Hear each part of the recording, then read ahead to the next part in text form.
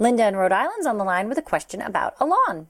How can we help you? I've been reviewing various companies that manufacture AstroTurf, and I can see how beneficial it can be. My only question is, what is the best time of the year in the Northeast to have it installed, and are there different grades?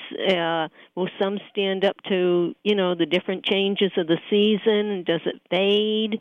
I don't know what to look for or what is really the best. And that's a good question. And a lot of folks are looking at these products these days. We've gotten some questions on this before. I mean, the AstroTurf or artificial grass has been around for a long time for sports fields, but it hardly looked like a lawn. Today there are new products on the market that look a lot more like the real thing.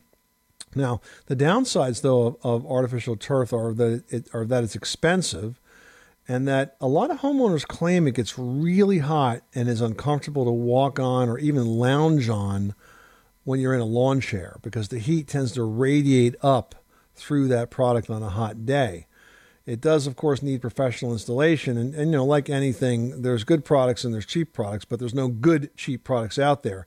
So you need to consider that. And I'd also think about how it impacts resale value. While you might think this is the best thing since sliced bread, a buyer may have their dreams of a beautiful green lawn that they can smell and walk barefoot on, crushed by it. So, I don't think it's a slam dunk either way.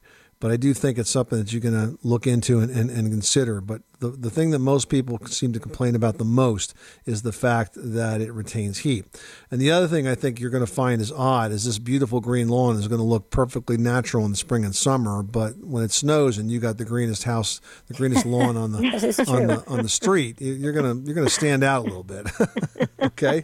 I'm sure. And that was my question because, sometimes we do have blizzards and like after, the sun comes out and the snow starts to melt.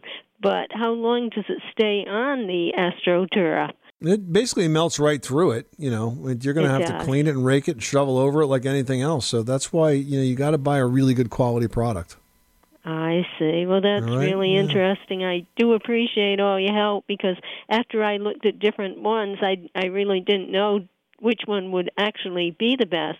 The main thing I was concerned about is the fact that many times if there is a water shortage and they prevent the homeowners from using that regular watering. Right, exactly. And then the whole lawn is lost and you start all over again. Yeah, well, if that happens, you'll probably, if you do have artificial grass and your lawn looks so fantastic in a hot August when there's a water shortage, I bet you're going to have somebody knocking on the door. Knocking at your door and going, you got to stop using water. Exactly.